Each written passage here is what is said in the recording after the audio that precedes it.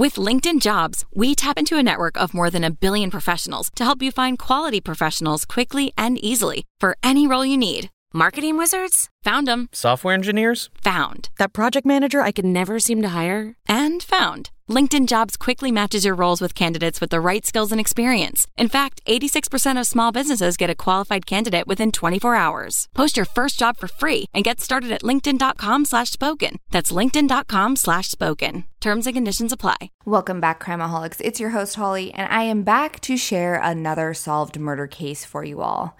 I don't have any kind of case updates or much I want to say before getting into the details of this case.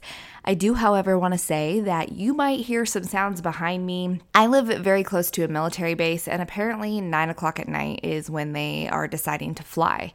So if you hear some airplane noises, that is why. I also want to say thank you guys so much for coming back to our podcast and giving us a listen. It's incredible to see our numbers continue to grow. And if you like what we are doing, please leave us a review on Spotify or Apple Podcast letting us know. Those reviews help us more than you guys know. It helps others who like the same content as you find us through suggestions. We recently hit 2 million downloads and are so shocked about that. And we cannot wait to see where we are by our 3-year anniversary at the end of next month. Okay, so without further ado, friends, let's get into the details of today's case, which is on the murder of Beverly Carter.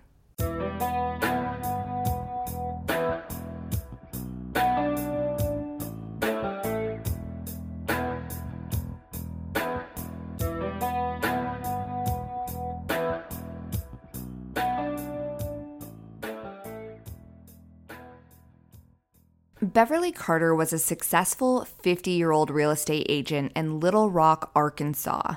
She was known within the community because she was the queen of million-dollar listings. Beverly was a top seller for a real estate firm called Cry and Like in North Little Rock, and anyone who worked directly with Beverly adored her. Not only that, but her clients almost always became close friends. So much so that Beverly would get invited to their weddings, baby showers, and other life events. She just literally became a fast friend to anyone and everyone that she met. Many people knew who Beverly was not only for the work that she had done with hundreds of clients, but because she also had her face in the paper every week and also had a billboard on one of the busiest interstates in Little Rock. So she was just this well-known name and face within the community. Everything I saw about Beverly described her as this amazing and outgoing woman with an infectious smile that people gravitated towards. She was so kind-hearted and loving and just a radiant, beautiful person both inside and out. And again, people just gravitated towards her not only in her personal life, but within her professional work life as well. Not only did Beverly have this amazing personality, incredible work ethic, and a heart of gold, she also was stunningly beautiful. And it was her good looks that caught the eye of her husband, Carl, when they were just young kids. At the age of 16, Beverly was working at a hamburger shop in Texas when in walks 19-year-old Carl Carter. He was there to purchase some food, and the two of them hit it off, and it wasn't long before they married in a courthouse wedding. Eventually, Carl and Beverly would have 3 boys. The boys were her absolute everything, and she enjoyed being a mother. And then, eventually, she was a grandmother. Life wasn't always picture perfect, though, in the Carter household. Beverly and Carl had some marital issues like a lot of couples do, especially couples who get married at such a young age. The struggles included some financial issues as well as some infidelity on Carl's part. The two, however, didn't want to give up on the life that they had built with their boys, and so through the ups and downs, they worked it out. When Beverly and Carl's 20th wedding anniversary rolled around, Carl had asked Beverly to remarry him, and the two renewed their vows. Beverly's son described this vow renewal as Beverly's chance to get the wedding she had always dreamed of since she and Carl had gotten married in a courthouse. It was a huge party that they shared with their closest friends and family, and Beverly went all out. They had the flowers, the venue, the white dress, the tux. It was absolutely everything. It was a few years after this vow renewal that Beverly obtained her real estate license, and she started to be this powerhouse in the real estate world. Instantly, her little real estate gig was booming, and she ended up being the top selling and listing agent for the year 2013. In the year 2013, she did over $12 million in property sales, which in Central Arkansas, that is said to be very, very good. While working at the firm she was at, she became extremely good friends with some of the girls that were in there. The 3 other ladies that she worked with all recalled Beverly as having this magic about her that made clients absolutely fall in love with her and the houses that they were touring. They also enjoyed working together so much that though it was work, the ladies often felt like it was play, and they spent their days giggling and laughing in the office. September 24th, 2014 started out as any ordinary day for Beverly. The day started off well for her because she had won an office competition and won $50 cash. Obviously, this was exciting for her, and she was looking forward to the busy day in the office. But what she was most excited about was the phone call that she received around 2 p.m. that day. It was a man who she had been working with over the phone for a few days, and he had said that he was interested in getting a showing of a property, and that if he liked it, he would be willing to pay cash for it. Beverly asked the man, who said his name was Stephen Adams, if his wife would be joining them. And this was a precaution that Beverly would take because she tried to never be alone when showing homes. He said that his wife would be there, and even at one point, the wife got on the phone and spoke with Beverly as well, stating that yes, that she would be there. And so they all agreed to meet at 6 p.m. Come the end of the workday and before that showing, Beverly was really tired from a busy day and was feeling a little bit like she didn't want to go do that final showing. But the prospect of it being a cash offer, which typically means the house closing would be a quicker close, drove her to keep the appointment. If all went well, this would be an easy deal to work out and she would be done. The location of this showing wasn't far from her house, and it was in an area that she frequently worked in and was very familiar with. The house that she was going to be showing was a beautiful 4,100 square foot home that backed up to the old River Lake in Scott, Arkansas. The house was listed for $235,000, and if Beverly could seal the deal, that would have been a pretty good payout for her, which she was in need of because her financial situation once more was a little rocky. Before heading off to this final showing, Beverly let her husband of 34 years know that she was showing this final house at 6 p.m. and that she would be home after. She had made plans to bring dinner for them when she was done. And before going off to the showing, she gave Carl the address where she was going, as well as some of her girlfriends in the office. Come 8:30 p.m., Carl was getting increasingly concerned. He had tried to call and text his wife to get an update on when she was going to be coming home, but he didn't get a response back. He ended up calling his son, Carl Jr., to see if he had spoke with his mom, and Carl Jr. told his dad that he hadn't spoken with her, but he wasn't overly concerned because there had been times that Beverly had worked late working out deals. And he knew that his dad usually was pretty protective over his mom. But he did agree to go over to the real estate office that Beverly worked at and check to see if she was there. But when Carl Jr. and his wife pulled into the parking lot, they found that the business was completely dark inside, doors were locked, and nobody was there. Carl Jr. called his dad back to let him know that the office was closed and nobody was there, and this was about the time that Carl Sr. had pulled up to the property that Beverly was supposed to be showing. Carl found Beverly's car still parked in the driveway, and he noticed that the front door of the home was wide open. When he glanced into Beverly's car, he also noticed that her purse was still inside on the passenger seat. Carl went inside the home, searching all over the house to see if his wife was inside, but she was not. So at this point, he knew that this wasn't right and that he needed to call the police. The fact that Beverly's car was left behind with all of her personal items was something that she would have never have done. But Carl Jr. and some of Beverly's realtor friends that Carl Sr. had notified tried to remain positive and not jump to wild conclusions.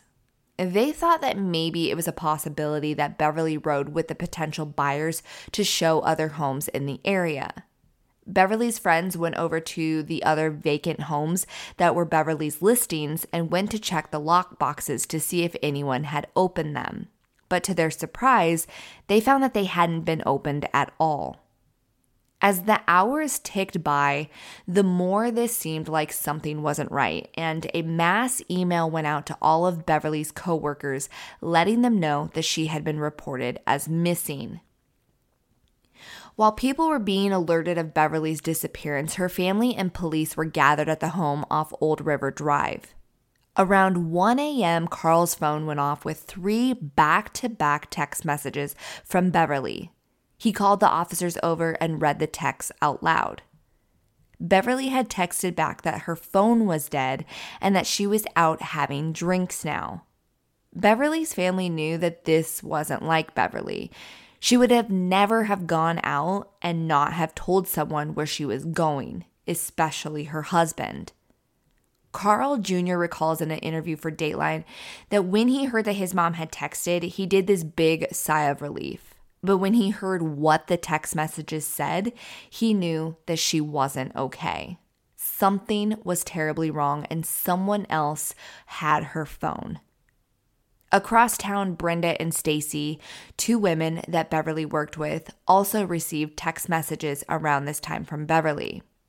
In one message, she had told Brenda that she was sorry that her phone had died and that she had just turned it back on. In the way that this text back was written, Brenda felt like it was off. And I think we all have best friends that we know exactly how they text and type out their messages, and we can tell if it's them or not them or if someone's using their phone. It was like that for Brenda. She just had this gut feeling that the person on the other end of this text message was not Beverly. So Brenda texts back, quote, "Can you tell me if you left the red folder on my desk?" End quote. This would have meant something to Beverly had Beverly herself read it, because those within Beverly's office had been trained to use a code word when they felt like they were in danger or were uncomfortable in a situation with a client. They were told to mention a red folder. So for an example, an agent can call someone they worked with and say, "Hey, can you grab me the red folder for the 123 Main Street property?" And this would tell the person that they needed to get authorities to that location quick. So I want to say that this is incredibly smart, and this wasn't something that I had ever heard about. So I went to my Facebook where I asked my realtor friends if they knew about the red folder and what it meant. Many had said that they had heard the concept, but their office had other code words. I was also really pleased to hear that many of my friends that work as realtors have other safety precautions that they follow, as well as trainings that they have been offered to them, which we will touch a little bit on that topic later in this episode. So getting back to the details here, Brenda sends that red folder text, and unfortunately there was no response back from Beverly. So she sends another text message asking, "Well, did you?" And again, that text also went unanswered. Beverly's friend Stacy also got text messages from her, but her message had said that she was out having drinks with friends. She also felt like this wasn't Beverly texting back because Beverly's closest friends were all coworkers, and those are the people that she would typically go out for drinks with. Yet they were all worried sick about her, so that couldn't have been the case. So the people that responded to this call initially were just patrol cops, and they weren't equipped to deal with a missing person. And after doing routine questioning, they realized that they were in over their head, so they called in backup. And this is when Detective Jeff Allison first got involved with the case. From the get-go, Detective Allison felt that this wasn't a case of a woman just walking off and going and doing her own thing. It was Detective Allison that also went into the home for the first time to begin looking for any clues. One thing that he found was that the electricity was off to the house, which I find odd, and I couldn't really find much information about why that was. So I'm assuming that maybe it was just because the house was a vacant home. But with his flashlight, he shined it across the ground to see if they could see any disturbances in the dust that had settled over the floor. He found that there was some disturbances in the dust, but it had just appeared as if someone had walked through. It didn't appear that there had been any kind of struggle that had taken place. But one thing that he noticed was outside the front door, there was fresh tire tracks that had been left in the dirt and grass. And it had appeared that someone had either pulled up next to the house or they had backed their car towards the front door. When canvassing the area, authorities also started knocking on doors and asking if anyone had seen anything that day. And one of the neighbors recalled seeing a black vehicle that was pulled into the driveway. When she looked outside again about 25 to 30 minutes later, she said that she saw the same vehicle backed up to the front door, and that she had seen a skinny white man with short hair outside of the home. Inside the home really didn't give any leads for Detective Allison. Nothing more than the dust disturbance was found, and the scene had essentially been contaminated because Carl Sr. had walked all over the inside of that home searching for his wife.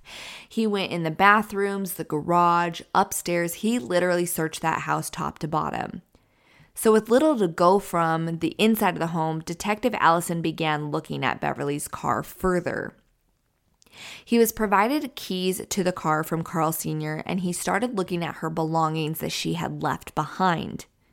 Inside the car was a notebook that Beverly used to keep information about listings and clients that she was going to be seeing. He found the listing for the Old River Drive property, and attached to it was the name of 2 individuals along with an email address as well as a phone number. However, Detective Allison didn't call the number right away because he had this feeling that Beverly was being held against her will and that she was still alive. He didn't want to call the number and tip anyone off before he found out who it was. Not to mention, Detective Allison was also considering another possibility in the case that included Beverly's husband, Carl Carter.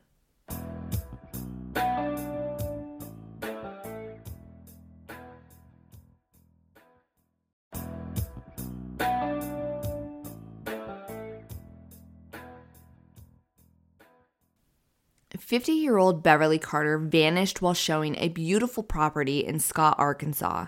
And though her husband was the one that reported her as missing, authorities weren't so sure that he was innocent after all. As we know with most true crime cases, when a husband or wife is murdered or goes missing, the first person to look into is the spouse. What was their life like at home? Did they have issues? Was there an affair? And it's often that we see that the spouse is somehow connected. So it isn't a surprise that Carl Carter was a suspect initially in this case. Authorities did their typical questioning and learned that yes, the couple had financial issues. Yes, there had been infidelity in the marriage. And lastly, yes, Carl had once hit Beverly during a heated argument, and he told authorities that it had been many years ago when they were dating, and that they had been inside the car driving home and that Carl was intoxicated while driving. Carl said that Beverly wanted him to stop driving because he was drunk, and she was yelling and screaming, and Carl hit her. She demanded to be let out of the car, and Carl pulled over, dropped her off, and drove away, and then accidentally drove himself straight into a ditch. Carl said that Beverly completely forgave him for this incident because she knew that wasn't like Carl to act in that manner.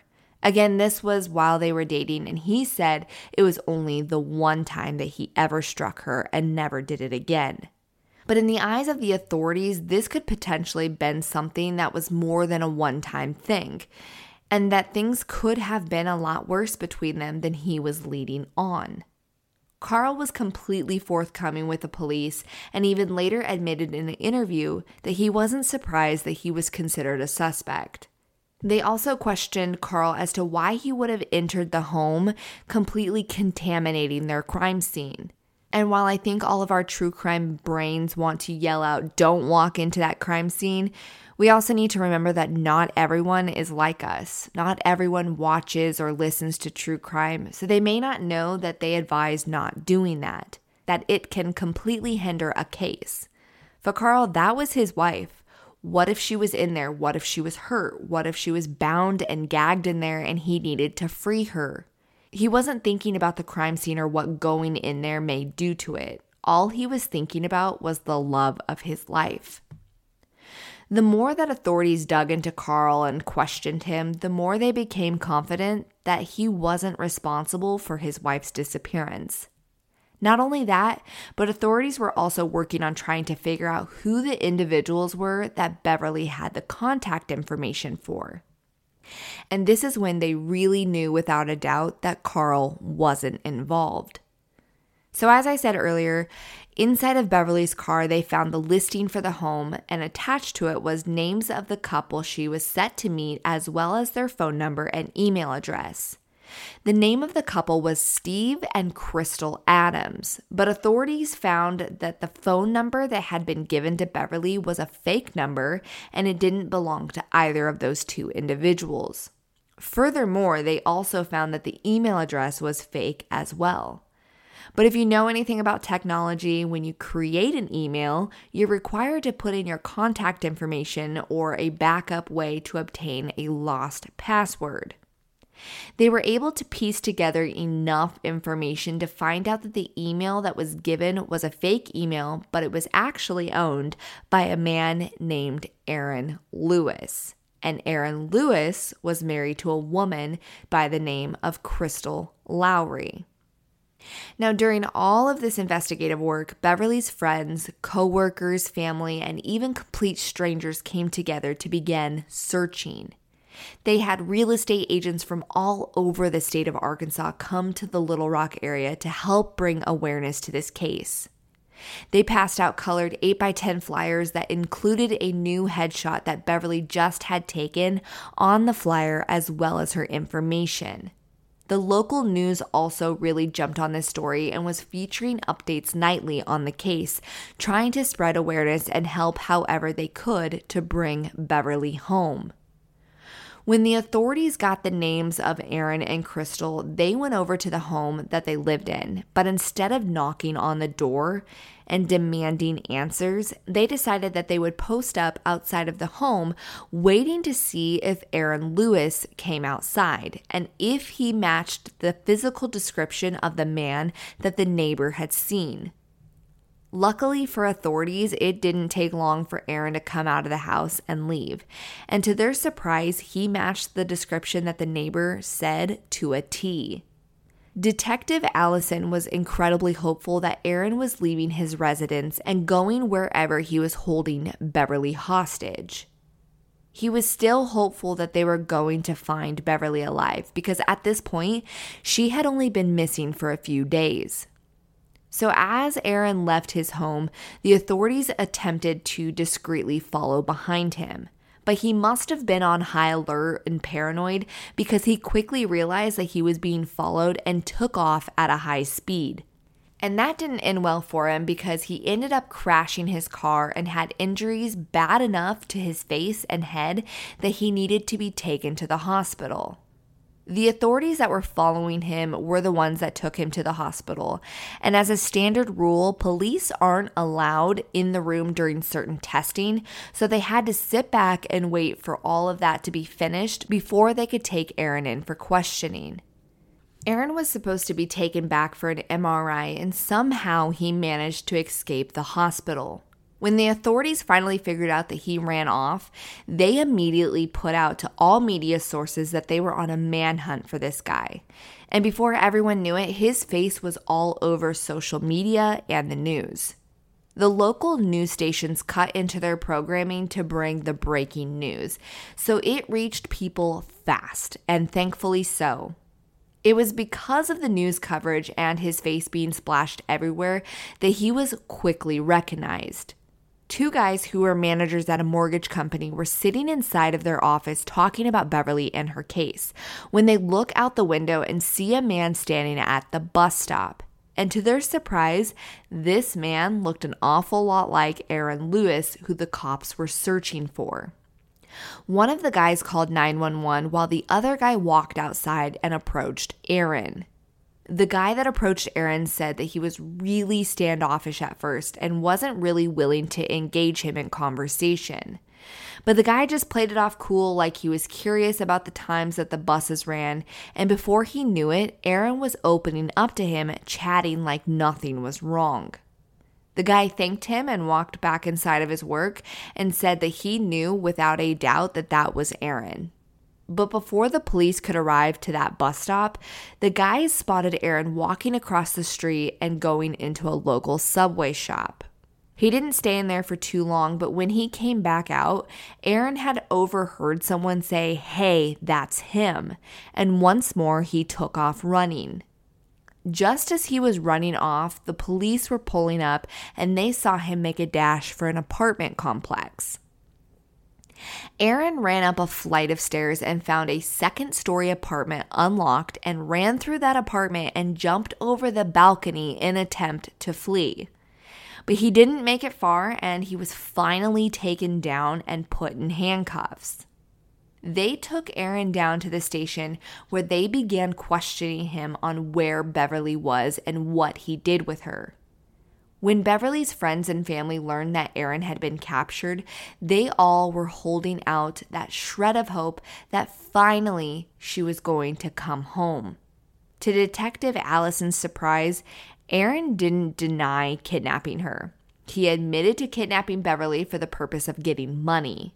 He said that he found her online and did some research on her and found out who she was and felt like she was the type of person that had a lot of money, and so he started to hatch his plan. He had contacted Beverly about seeing the house, and she had expressed not wanting to meet with him alone, and he assured her that his wife would be there. His wife, Crystal, even got on the phone and said that she would. He said that when Beverly arrived at the house and Crystal wasn't there, he made an excuse as to why she wasn't there, but proceeded to tell Beverly that he wanted to still see the house. He did ask her to take some pictures of the home to send to Crystal. Aaron said that when Beverly and him walked up the stairs of the home, he pulled out a flashlight taser and told her she was about to have a bad day. This took Beverly by complete surprise, and she was confused and asked him, "What do you mean?" And he replied with, "You're being kidnapped." I cannot imagine the fear and the panic that Beverly felt hearing this man say those words. And during this time, there had been other news of brutal attacks and slayings of real estate agents that had been happening across the country. And I'm sure her mind immediately went to that. And it's really sad to think about because Beverly had tried to protect herself, insisting that this man brought his wife. And to have the wife reassure her over the phone that she would be there and then for him to show up without her, I just can't imagine what she felt. Now, Aaron also told authorities that he didn't act alone in this kidnapping and that he had help of a man named Trevor. Aaron said that if anything happened to Beverly, Trevor was responsible. Aaron said that the last time that he saw Beverly, she was with Trevor and that he had proof that she was alive with a voice recording from her. On his cell phone, he played an audio of Beverly talking. In this audio, you can tell that she was nervous and upset, but she speaks directly to her husband, Carl. She says that she's fine, she hasn't been hurt, and to do whatever the man says. She tells Carl not to call the police or things could be bad. She ends the recording saying, "I just want you to know I love you very much." Aaron Lewis tells authorities that he will take them to the place where he last saw Beverly. They loaded him up in the back of a cop car and drove 30 miles to an abandoned shed off the side of the road. When the authorities entered this shed, it was apparent that she wasn't there, nor had she ever been there. But Aaron once more said that he would take them to a different location where he initially had taken Beverly. This time it was a house in the opposite direction, and once more they went there and it was clear that she hadn't been there either. So here the authorities are being yo-yoed around by Aaron Lewis, who thinks he can just control authorities and they'll jump when he says jump. This pissed Detective Allison off so bad that he had to ride back to the station with someone else because he was too mad to drive. It was clear as day this guy was playing games and messing with them, and they were not about to allow that to happen. While Detective Allison was being led on this wild goose chase, cops back in Scott, Arkansas was able to track down this Trevor, who was supposedly Aaron's accomplice. They learned that Trevor was a man that Aaron had lived with for a brief time and that he was an airman stationed at the base in Little Rock. They brought him in and interrogated him and learned that he wasn't even in the town of Scott and that he had been at work on the base on the evening that Beverly went missing. And his story of being at work had been corroborated by Trevor's higher-ups at work as well as the Air Force's Office of Special Investigations. So Trevor was completely cleared of having any kind of involvement in the case. With not much else to go on, authorities were trying to figure out any other possible location that Beverly could have been at. Grasping at straws, Detective Allison straight up asked Aaron if Beverly was at Argos. Now, Argos is a cement plant that Aaron had recently worked at. Detective Allison said that when he asked that question to Aaron, Aaron had actually been looking down at the table, and as soon as the words left his lips, Aaron looked up at him and had what Detective Allison described as a stupid look on his face. He figured with that look that Aaron had that had to be where Beverly was. They immediately sent officers over to Argos cement plant to search for her, still hoping that they'd find her alive. At this point, 4 days had gone by since her kidnapping, and her entire family and friends waited on pins and needles to hear the news that she had been found. When authorities arrived at Argos, they started searching the area, and it wasn't long before one of the officers came across a shallow grave that had been dug just behind the plant, and he saw an elbow sticking out of the grave. When they removed some of the dirt, inside they found Beverly Carter's lifeless body with her head completely wrapped in green duct tape. Aaron Lewis was immediately charged with murder and kidnapping, and they also arrested and charged his wife, Crystal Lowry, as his accomplice. The news immediately swarmed the sheriff's office when they got the word that he was arrested, and one of the reporters asked him while he was being put into the back of the cop car, why Beverly? And Aaron's reply was, because she was a rich broker. 2 weeks after his arrest, the same reporter that asked that question interviewed him in jail. But this time he was singing a different song. This time he was telling her that he didn't kill Beverly. On top of that, he said that he met up with Beverly for a sexual hookup and that whatever happened was a complete accident. In their first court appearance, both Aaron Lewis and Crystal Lowry pled not guilty. With this story of this sexual encounter going wrong, the district attorney wanted to see if he could get Aaron's wife, Crystal, to flip on him. They offered Crystal a reduced sentence of 30 years in prison if she testified against Aaron and pled guilty to kidnapping and murder. She agreed. During Aaron's trial, Crystal was put on the stand to tell her side of the story, and she said it had nothing to do with sex at all, and it was always about money. Crystal said that when they first started talking about everything, it was Aaron's idea to kidnap someone for money, but it was her idea to kidnap a real estate agent because they were known to have a lot of money. Crystal testified that on the day that Aaron abducted Beverly, she was in a class at her nursing school. Crystal stated that while in class, she received a text message from Aaron that had a picture of Beverly bound in the trunk of the car. She claimed that when she got home from class that night, Aaron had brought Beverly back to their home and had her locked inside of their bathroom. And here is where you are going to see just how stupid this guy was. The entire motive for this whole ordeal was money. But after he kidnapped Beverly and drove away from the home off of Old River Drive, he realized that he drove off without getting Beverly's credit cards or wallet. Crystal said that when she got home from school, Aaron left the house to go back to the Old River Drive property to get her purse. But when he pulled up into the neighborhood, he was surprised to find that there were already cops outside of the home. And on top of that, they also had patrol officers stopping people as they were coming and going into the neighborhood to ask them if they had seen anything and to make them aware of Beverly's disappearance. And Aaron Lewis himself was also stopped. This officer had talked to Aaron, not realizing that he was looking at the man who was responsible for Beverly's disappearance. And it's so sad to think about because at this point, Beverly was still alive. Had they known maybe sooner what the suspect had looked like, maybe she could have been saved.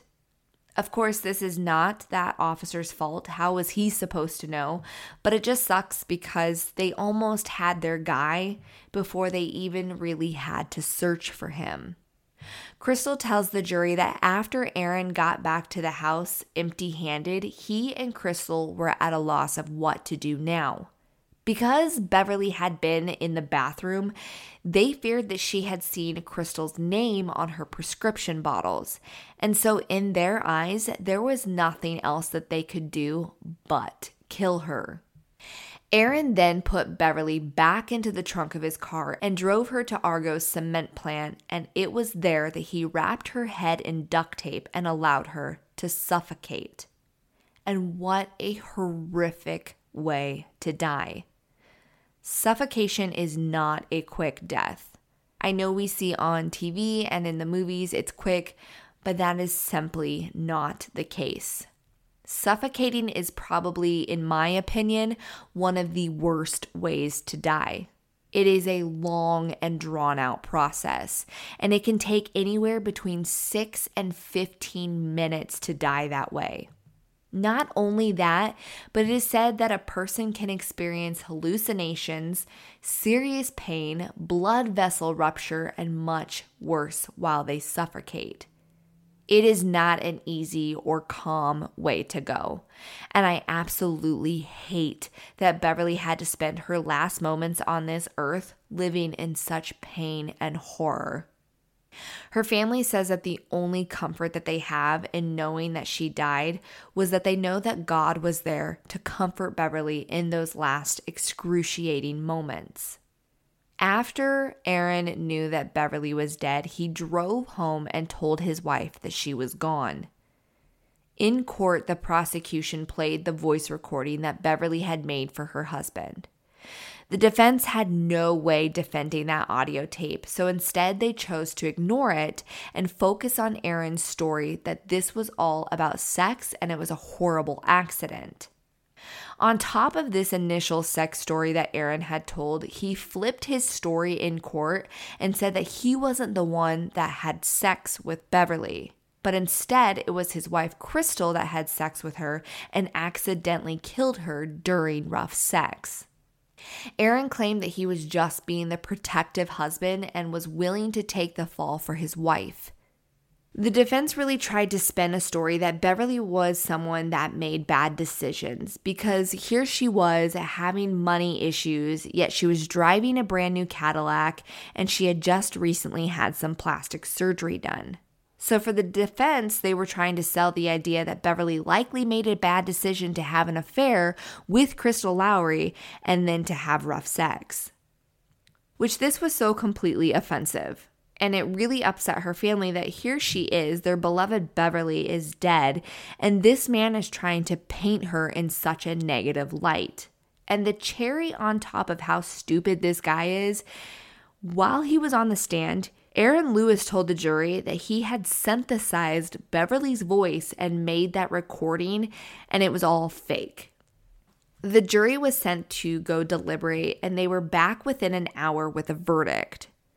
Aaron Lewis was found guilty on all counts and was given 2 life sentences. Her entire family felt instant relief knowing that this man will never step outside of prison walls ever again. Though it doesn't bring back their sweet Beverly, justice was served. One thing that I love that families do is turn their tragedy into something positive, and that is exactly what Beverly's family did. They started the Beverly Carter Foundation, which is a nonprofit organization that is dedicated to the safety of real estate professionals and those they serve. Beverly's son, Carl Jr., travels around teaching people about the safeties of being a real estate agent and what to do to protect yourself. I will have the direct link to the website for her foundation in the description of this episode, so you can read up on what they offer and what they do, as well as donate to her foundation if you wish to do so. In March of 2020, Crystal Lowry wrote a 3-page letter to the Arkansas governor asking that her 30-year sentence be reduced. In the letter, which I will actually have a direct link so you can read it for yourself, but in the letter, Crystal writes that she has a debt to pay to the society and that it would be more productive to pay this debt volunteering and monitoring on the outside than her staring at 4 walls on the inside eating up taxpayers' dollars. She writes that she is asking for a second chance to prove herself redeemable to society.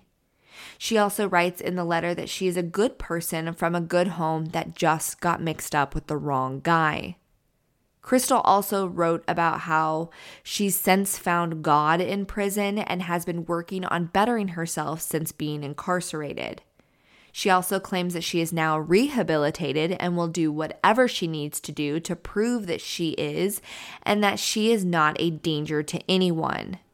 However, Crystal still remains in custody and will not be eligible for parole until November 29th, 2035, when she is 62 years old. And in my opinion, Crystal is lucky that she will get out that early. I appreciate her standing up and testifying in court against Aaron, but she knew what she was doing when she agreed that killing Beverly was the best option. She knew what she was doing when she sat in that house waiting for Aaron to come back with Beverly's purse. She had plenty of time to rethink what was happening and to allow Beverly to go free, but she didn't. And for that, I fully believe that she is right where she belongs and she doesn't deserve to get out any earlier than she already is going to be getting. Though Beverly is no longer here on this earth, her family keeps her memory alive with her foundation. Crimeaholics, if you are not already a part of our private Facebook group, make sure you join it by searching Crimeaholics Podcast Discussion Group. In there, we share all information and pictures pertaining to the cases that we cover, and we also encourage all of our members to share all things true crime. Also, if you'd like to follow us on Instagram, you can find us at crimeaholics.podcast. And if you'd like more true crime content, you can follow me on TikTok at the same username of crimeaholics.podcast. Lastly, if you wish to follow myself personally, you can find me on Instagram at Crimeaholic.